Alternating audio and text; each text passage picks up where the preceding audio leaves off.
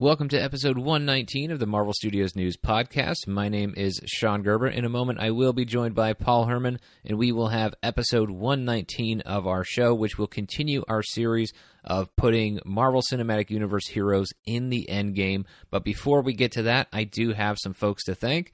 Thank you very much to Alex Klein, Keith Merrill, Tobias Van Cleek, and Keith Barber. They are the latest patrons over at patreon.com/Marvel Studios News, giving them access to exclusive content from this podcast that is not available anywhere else. That includes Patreon credit scenes, where we do supplemental content on top of most of our main episodes, including this one. It's just an extra conversation, sometimes an extension of what we talked about on the show. Sometimes it's an entirely different topic. So for this one, I'm actually going to be talking a lot about the Marvel Studios content that's going to be coming to Disney Plus based on what we learned via the Investor Day presentation last week, as well as some things that we can take from what we've heard about The Mandalorian coming to Disney Plus over the weekend at Star Wars Celebration. So we have those available for just $1 a month. That also includes early access to the show. You hear it 24 hours before the rest of the internet. And of course, we have all kinds of other exclusives, daily news shows, weekly Q&A shows, multiple weekly Q&A shows. We've also got the Marvel Unlimited Book Club, where we're talking about comic books every month, a bonus episode every single month, and you can find out more information on all the different tiers we have, all the different exclusives we have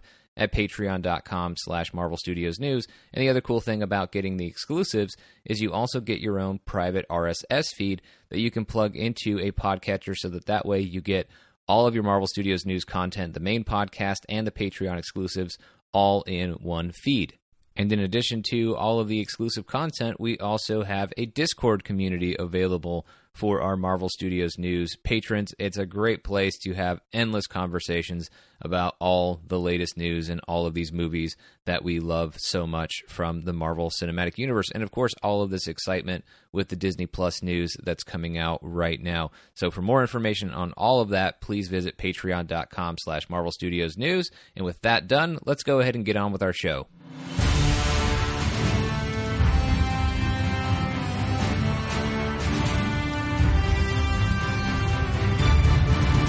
Hello and welcome to episode 119 of the Marvel Studios News Podcast. My name is Sean Gerber. I am joined by Paul Herman. How you doing, Paul? I am well. Good to hear that you're well. It's always good to be well. So yes. We are continuing in this episode our In the Endgame series. So in our previous episode, we discussed Guardians of the Galaxy and Nebula. For this episode, we are going to cover Captain Marvel, Ant-Man, and the Wasp.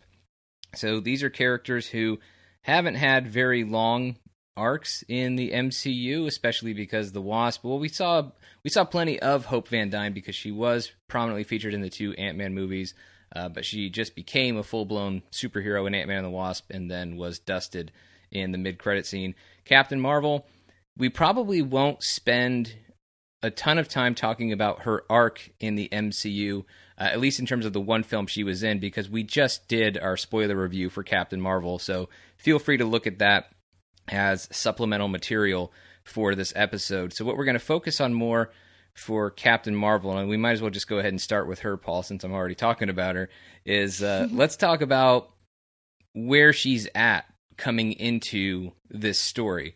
Because what's interesting is via the mid-credit scene, it at least confirms that Captain Marvel is coming into this story fairly early. Because, for any thought that maybe she was going to come in at the last minute and save the day, that's not going to happen, because the sequence that we watch in that mid-credit scene, it appears to be happening very close to the end of Avengers Infinity War, and there's Carol Danvers showing up at Avengers compound. So she's jumping into this story pretty quickly, and she's going to be along for the ride this whole way. We don't know exactly what her mission is going to be, what tasks she's going to be charged with, but she's going to be present in this story. And I think what's going to be interesting for Captain Marvel is obviously what her job is going to be in all of this. Certainly she's going to be the heaviest hitter that they have in terms of power level, but also how much information we get in terms of what she's been up to since she left Earth in 1995. Has she ever been back since then? Are we going to get any more backstory on Captain Marvel for the in-between 95 to 2018, 2019, whenever in Avengers Endgame is taking place. Sounds like 2018, but yeah, it's going to be, or of course, we expect Endgame to potentially take place over a long stretch of time, but I do wonder if we're going to get any more information on what she's been up to. We know what her original task was of finding a new home for the Skrulls, but it's been over 20 years, so I don't know if that one job has taken her these 20 years. Yeah, you got to think that maybe that she's just going to tease it, and maybe the other Captain Marvel films will be her maybe trying to probably filling in the gaps, and that's not a bad idea, to be honest, because it's fine. Spend more time on the movie we're watching, not the one that we're not seeing. Right, exactly. And then we can they'll have her previous films will have her have mostly flashbacks or be back in the day like we got, and then the present day will be her in the leading the Avengers and the next Avengers films or whatever. So that would be interesting. I don't.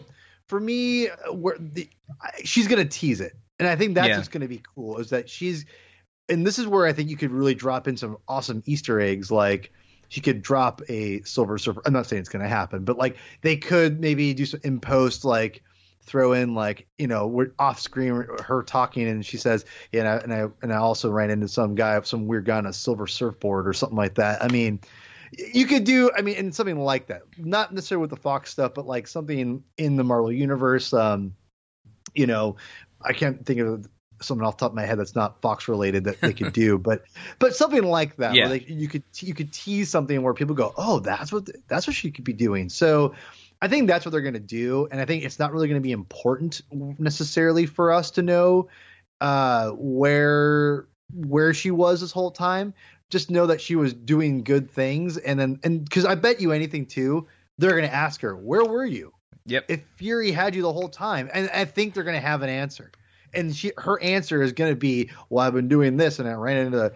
Again, I would love her to say, "I ran into a guy on a silver surfboard." Blah blah blah. Oh god, that'd be so amazing. That would have had to have been something that they would have just reshot in the last week and a half. So I don't think. Never know. These things are possible. We've seen they're hypothetically possible. They are difficult and they are not likely, but they are possible. The shawarma scene was added just a couple weeks before Avengers hit theaters, so last-minute additions could happen, but my guess is if there are any last-minute additions that refer to Fox stuff, that they would be mid- or post-credit scenes, that they wouldn't be in the main story of the film. But I do think it will be a simple explanation. I was busy. We know that this is a big, big universe that has a lot of different people, not necessarily human beings, but a lot of different people, a lot of different species of people who need to be protected. And so it's not, of course, in terms of Earth, that, Carol can say, well, Nick was able to contact me whenever he needed, so he must have felt like you guys could cover this, but you didn't. So what happened? So it could be kind of one of those things of well, Nick would have let me know when you needed help, and when he let me know, unfortunately, this time it was too late. But I was off busy avenging elsewhere. I think that it's probably going to be a simple enough explanation like that. But if we get a couple Easter eggs that are referred to, that would be fun. Because even if that's her answer when she's originally asked about it, it doesn't mean that that's the only moment that would refer to her past. We could see other moments where she's talking to people and they're sharing different experiences, and she could say, yeah, there was this one time that I whatever, and I'm not saying it needs to be related to a Fox thing, but it could be some other Easter egg to something else that Marvel has had access to this entire time. But I do think when we look at Captain Marvel, it's going to be what I do wonder is if maybe we'll find out or hear any teases of, has she known about Thanos? Has she known about Thanos or the children of Thanos, the Outriders, the Chitauri? She's been out in space, and Thanos is a fairly well-known name out in space. So how much did she know about this individual? Now, space is obviously very, very large, so I'm not saying that she absolutely has to have heard of Thanos, and if she hasn't, it's a massive plot hole in the MCU. I don't think that would be the case, but I do wonder if we will find out if she's heard of Thanos, if she's ever gone up against him before, and then try to figure out what she'll do in this film. She is extremely powerful, so obviously if you want somebody to battle Thanos one-on-one, I mean, she's going to be your pick to take him out. So I wonder if that's going to be her role here, or if maybe there's going to be something else that is not so much a bigger threat than Thanos, but just something else that requires her power that nobody else is really able to do. Because the only reason I point that out is we talked about in our Guardians episode, we talked about if Thanos is ultimately going to be defeated, and if defeat for Thanos means death, who gets the killing strike on Thanos?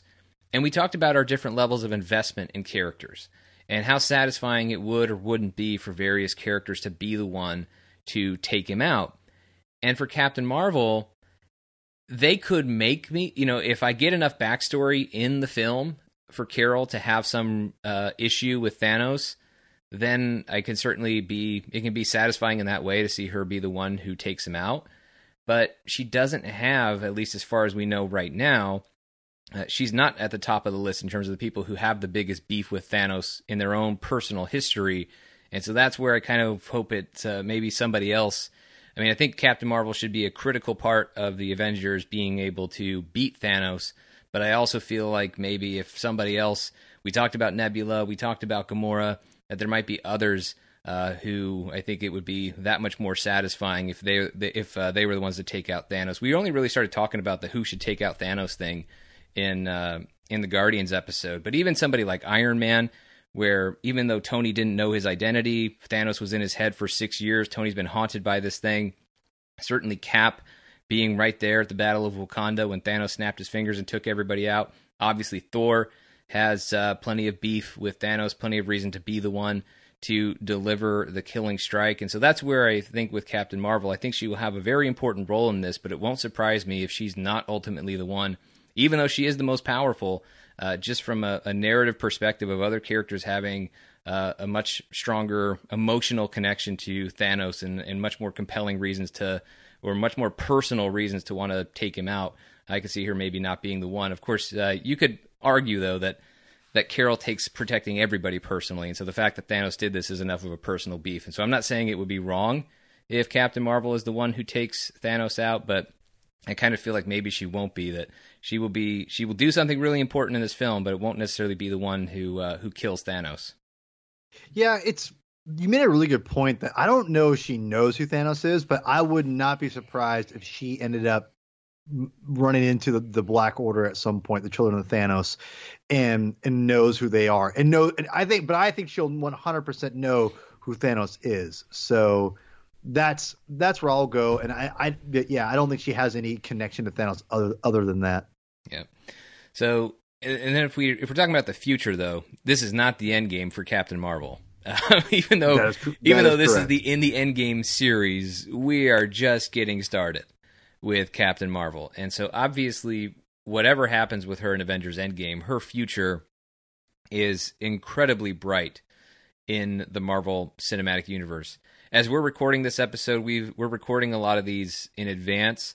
So we're recording these right as Captain Marvel has come in at $990 million worldwide. It hasn't hit $1 billion.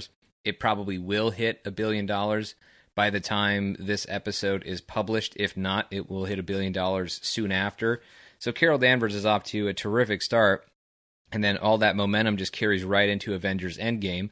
And we've expected for a long time that Carol and then T'Challa from Black Panther, that these are the two characters that, I mean, I feel like they are going to be the Tony and Steve of the next era of the Marvel Cinematic Universe.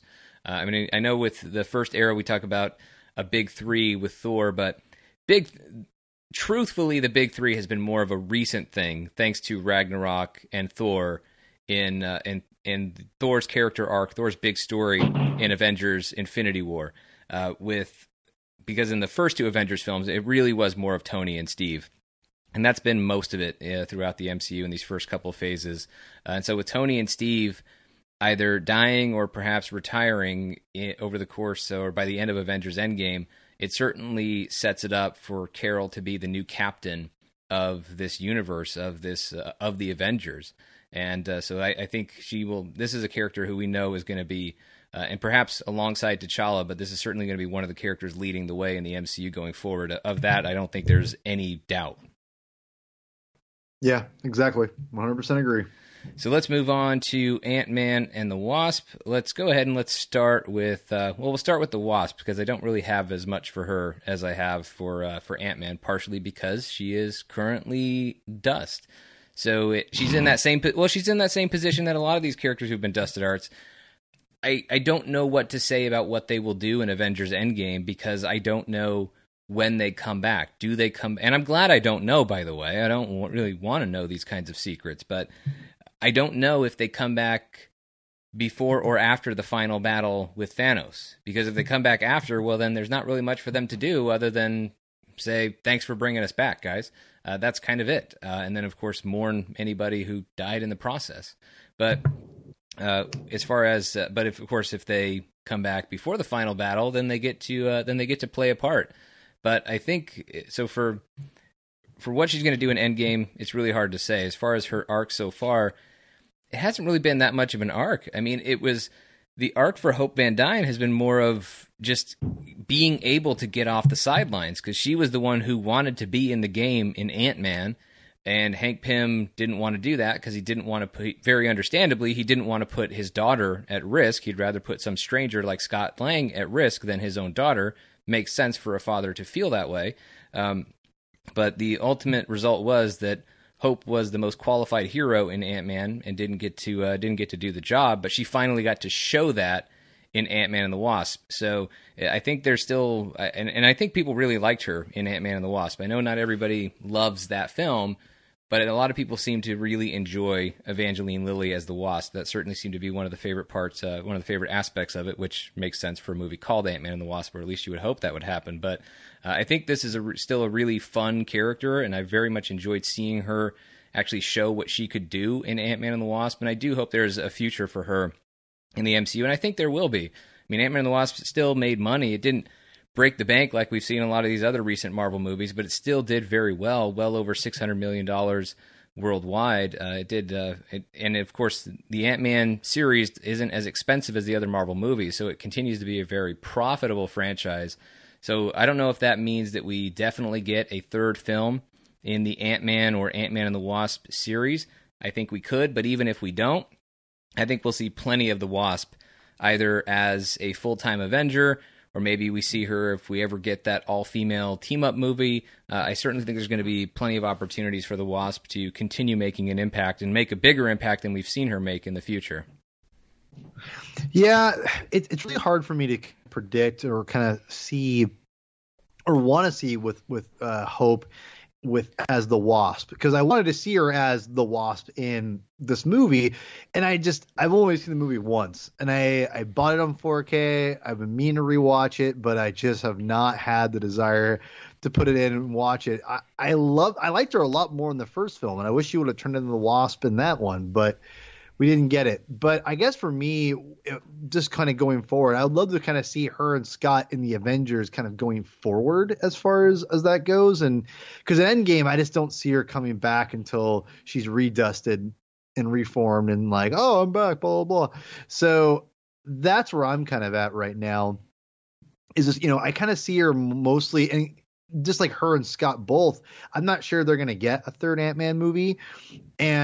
But again, she'd be a cool addition as a side character for the Avengers, and because the Wasp was always a major Avenger character, so I would love to see her based on that kind of going and have that kind of dynamic with Scott and whatnot. But if there was a third Ant-Man film, I would love to incorporate again more of the other Ant-Man characters. I would love for Henry Pym to get his or Hank Pym, excuse me. It's Hank Pym, right? Yeah, Hank Pym. Hank Pym? Yeah. I believe Hank is short for Henry, but yeah, Hank Pym.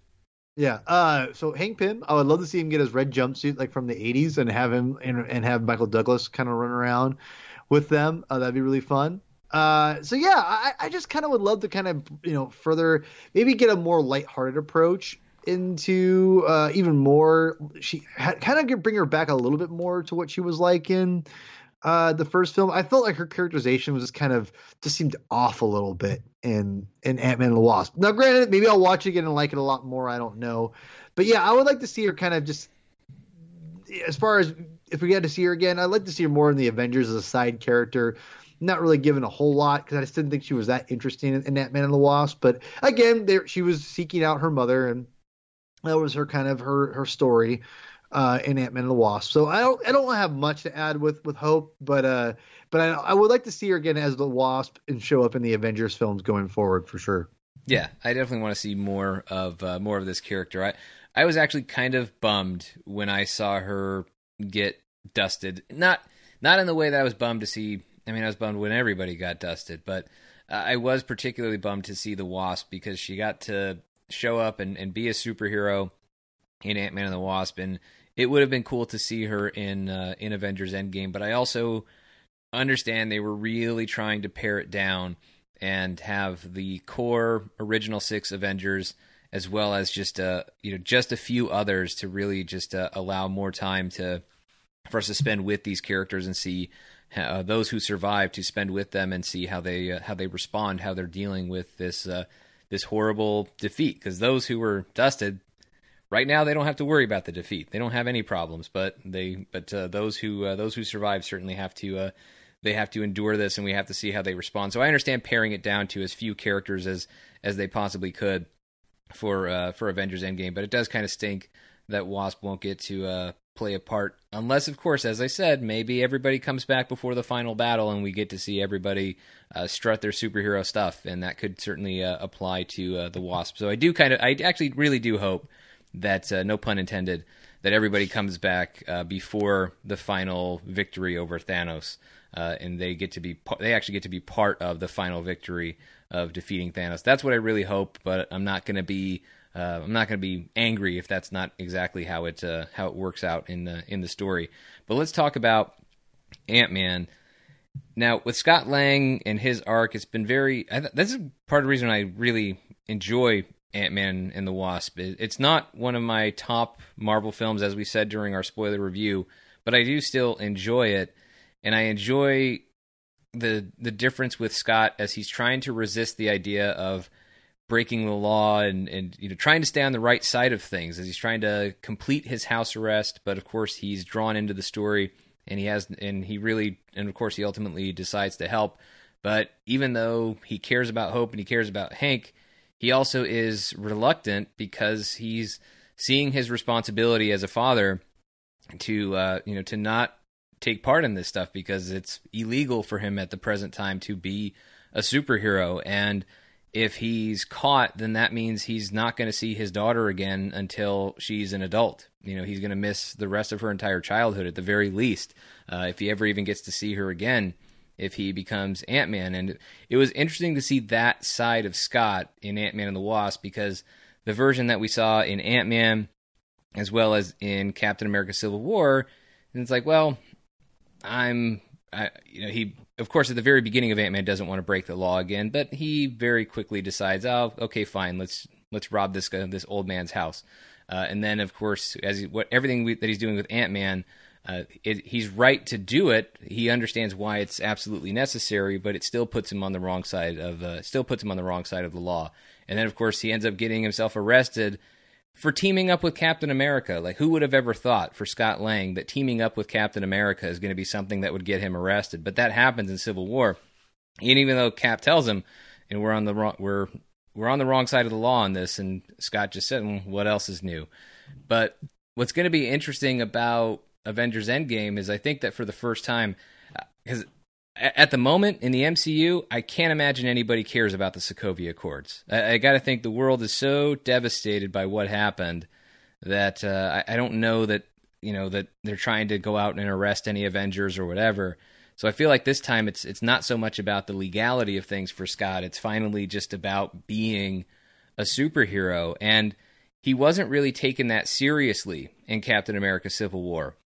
I think with Avengers Endgame, this is the first opportunity for Scott Lang to be taken much more seriously by the Avengers. I mean, he was there to help out, and obviously him turning into Giant Man was a big turning point in the battle at the airport in Civil War. But even after that, when Scott Lang makes his comment to Tony Stark when they're on the raft, and Tony Stark just says, who are you? And that's it. Like, Scott was there. He got to be a big part of the battle, no pun intended, but it didn't ultimately it didn't register as him. Certainly didn't make him an Avenger because the Avengers were breaking up in Civil War. But then to see him now, where he's going to be an essential element to this plot, he has to be.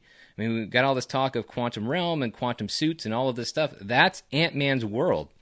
That's also where Ant-Man and the Wasp becomes a much more important film in the MCU canon than I think anybody would have thought, because of the, how it deals with the quantum realm. We got the quantum realm, we were introduced to it in Ant-Man, but we really explored it in a much more significant way in Ant-Man and the Wasp, and setting up the idea of time vortexes and all of these different things that we feel like could play a factor in Avengers Endgame. That's going to be Scott's world. And so for him to kind of be leading the way of a major initiative in Avengers Endgame, that puts Ant-Man much more in the driver's seat than he's ever been in the MCU, and in a much bigger way than we've ever seen. And so it's going to be interesting to see how Scott responds to that, because he's still going to be Scott. It's still Paul Rudd. He's still going to be funny. He's still going to crack jokes. But what does he do when he's got to be the guy who leads the way of this team of, frankly, they're legends at this point. Captain America, Tony Stark. How is Scott going to handle perhaps having to lead the way? And maybe not for the entire mission, but he's going to be a key leader in the idea of the Avengers perhaps entering the quantum realm and using that in their plans to ultimately defeat Thanos. Yeah, Ant-Man it's really fascinating how they saved Ant-Man for Endgame, and I have no idea how the quantum realm is going to come into play, and I have some ideas, but I really have no clue, and I really like that. I have no idea where the whole quantum realm comes in, and everyone's ideas are probably somewhere accurate, but with Ant-Man, what's really cool is that we've seen him kind of come along this trajectory of reluctantly being a hero. Again, Ant-Man was essentially a heist film that he turned into a hero at the very end by defeating the Yellow Jacket. You've got him kind of embracing that, joining the hero side because of his run-in with Falcon and in Civil War. And again, it was great in how much he loved being a part of these characters. And then if Ant-Man and the Wasp, he kind of turns into that hero a little bit more. And now he becomes, because he is of his experience with the quantum realm and whatnot, he will be now saving the entire universe. And I think what's really cool about that is that look where he started. Of all the heroes, he's the one that kind of started off kind of like the roughest as far as like where he first came out of. He first came out of jail. Yeah. Whereas Tony Stark was a jerk, but and he did, he was making weapons for the government and things like that, but he wasn't like a criminal. It wasn't like he was doing anything illegal necessarily. Obviously Cap and Thor and all of them, Scott was actually a criminal, like doing those things and broke into someone's house and his movies still doing something wrong. And so there's a lot I love the idea of Scott going on this kind of a hero's journey in a sense to where he kind of starts off in this kind of rough place, and he's going to be the one probably helping save the universe. And I just love that idea. Like, we've already got these great stories with Iron Man and Captain America and Thor, and they've already done all these great things, and Hulk and whatnot. Ant-Man's going to be a petty criminal, and then all of a sudden he's going to be one helping save the universe. And I love that aspect of the character. I love that idea that Scott is going to be an integral part to saving all this. And I just love that. I just love that that's going to be his story. I'm with you on that. I'm just thrilled that Scott Lang is going to get to play such a vital role in this, because he's been more to the comedy act, and now he's still going to be a comedy act in Avengers Endgame. I don't think we're going to be sitting there looking at Scott Lang and just never, ever laughing, although it is going to be curious to see just how much he's lost in the snap. Obviously, he's lost Hank and Hope and Janet, but has he lost Cassie in this in the snap? We don't really know a definitive answer to that just yet, and we'll have to get a definitive answer in Avengers Endgame. But we see him, it appears to be still in San Francisco, when he's looking at posters and just flyers of people who are missing after the snap. And so he's going to come out of the quantum realm. He's stuck there at the end of Ant-Man and the Wasp, but he's going to come out of there, and he's going to see everything that's happened. And what's going to be really interesting, though, is when does he come out? Because not so much when in the sequence of the film, but how long after the snap does he come out? And when he emerges from the quantum realm, when we see him in post-snap San Francisco, is that the first time he came out? Because the last words that Janet tells him is, watch out for time vortexes. If you get lost in there, we'll never be able to get you out. So did he get shot out at different points in time before he learned how to move through time vortexes in the quantum realm? Are we going to get anything there? Because for Scott to come in and be able to say, if there's any sort of time travel shenanigans through the quantum realm, as has been the most popular theory, or among the most popular theories with this, he has to have learned how to navigate it. So is he just going to immediately be an expert, or has he been, put into a time vortex and been spit out and been able to go back and forth? How does he know how to navigate all of that before he goes and approaches the Avengers with this knowledge? Even if that meant that he originally went to a time vortex that sent him maybe into the distant past and then figured out, oh, here's how I can actually get back, or I don't know. There's a lot of crazy, weird stuff with the quantum realm, and it's just this big unknown throughout Avengers Endgame. Is we know it's there because we see the Avengers wearing suits that look like the suit that Hank Pym wore to go into the quantum realm in Ant-Man and the Wasp. So we know it's a factor, but how is it a factor? How does all of that work?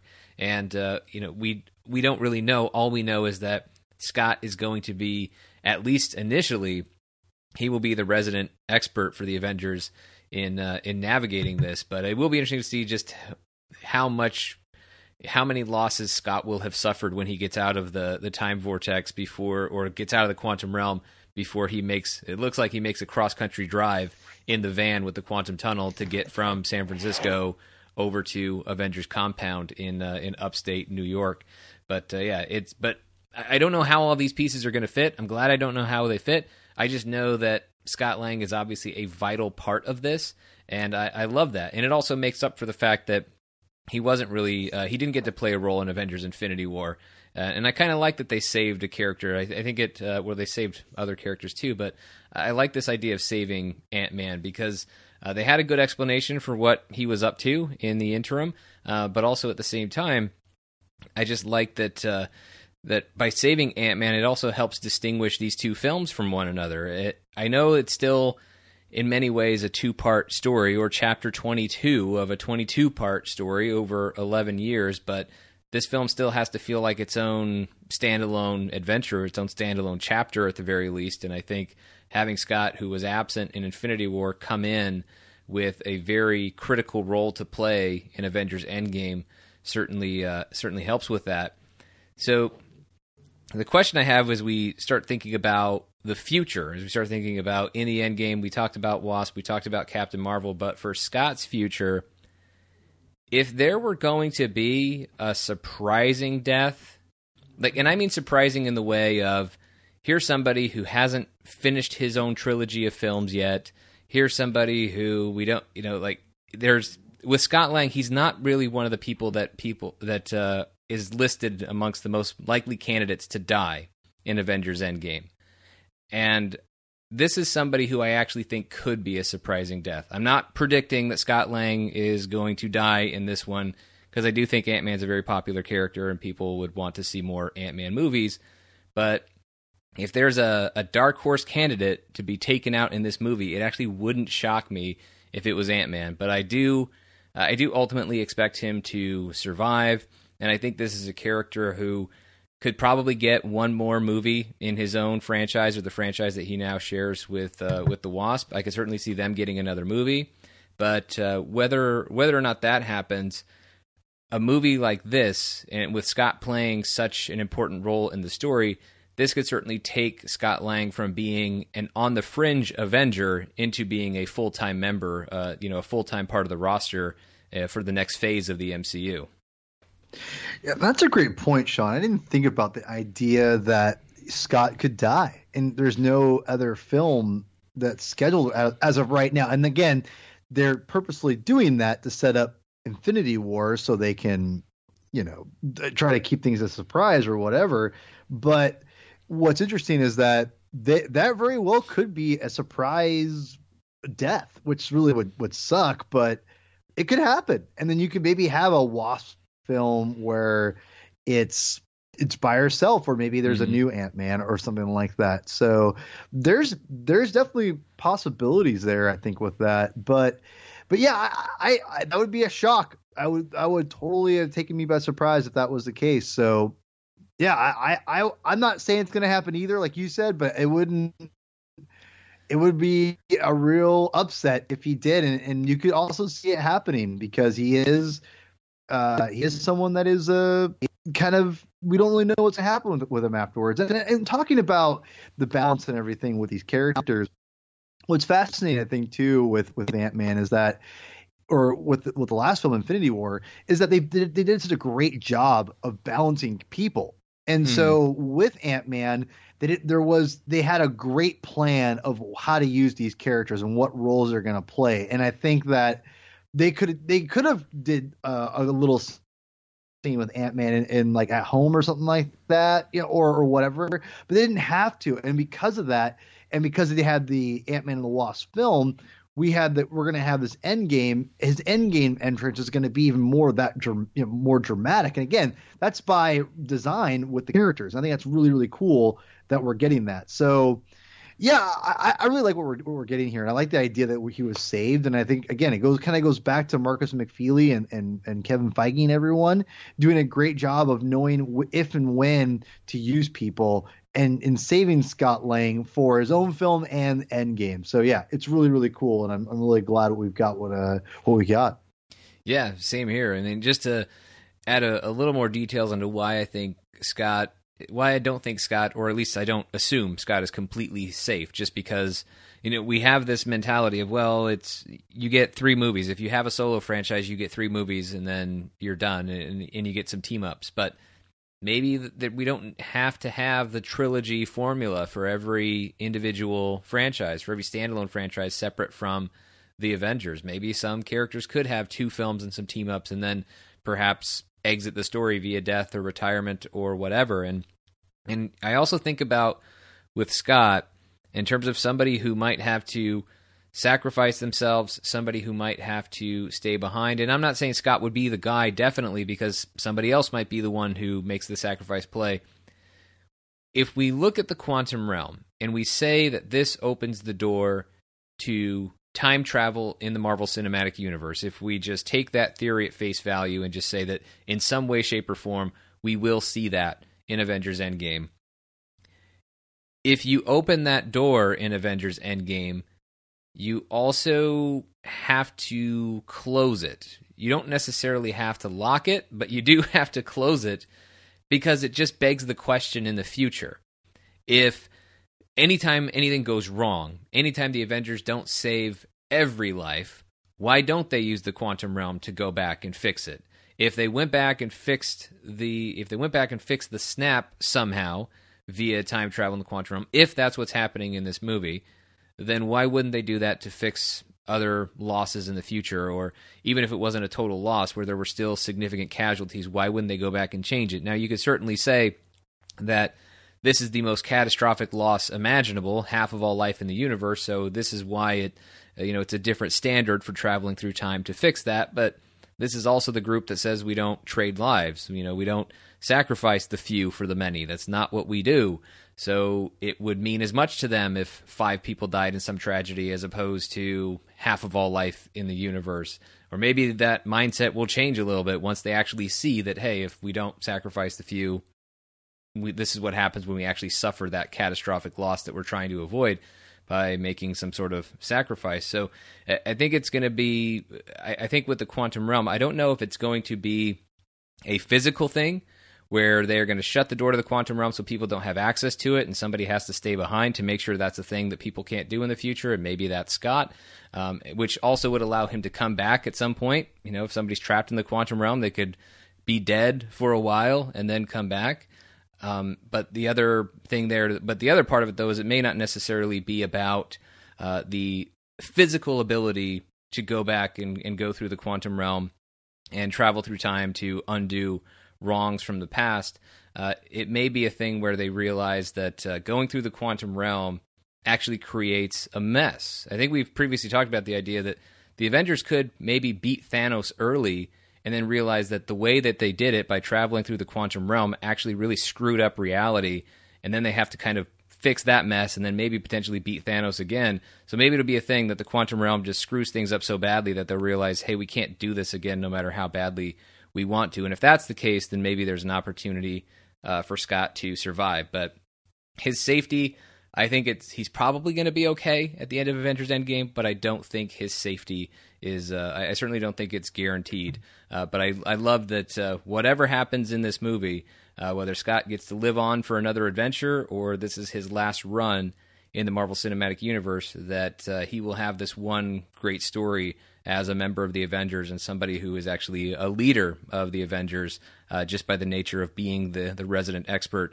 on the quantum realm. But that's where we are going to wrap up this episode. Thank you all so much for listening. Make sure you check out our Patreon for additional exclusive content from our podcast, including daily news shows, Q&A shows, tons more, book club shows talking about comics. That's all available at patreon.com/Marvel Studios News. Make sure you find us on the website, marvelstudiosnews.com, Facebook and Instagram at Marvel Studios News, and on Twitter at Marvel Newscast. Paul, where can they find you? You can find me on Twitter at Herman22 with 2 N's, a.k.a. P-Thug.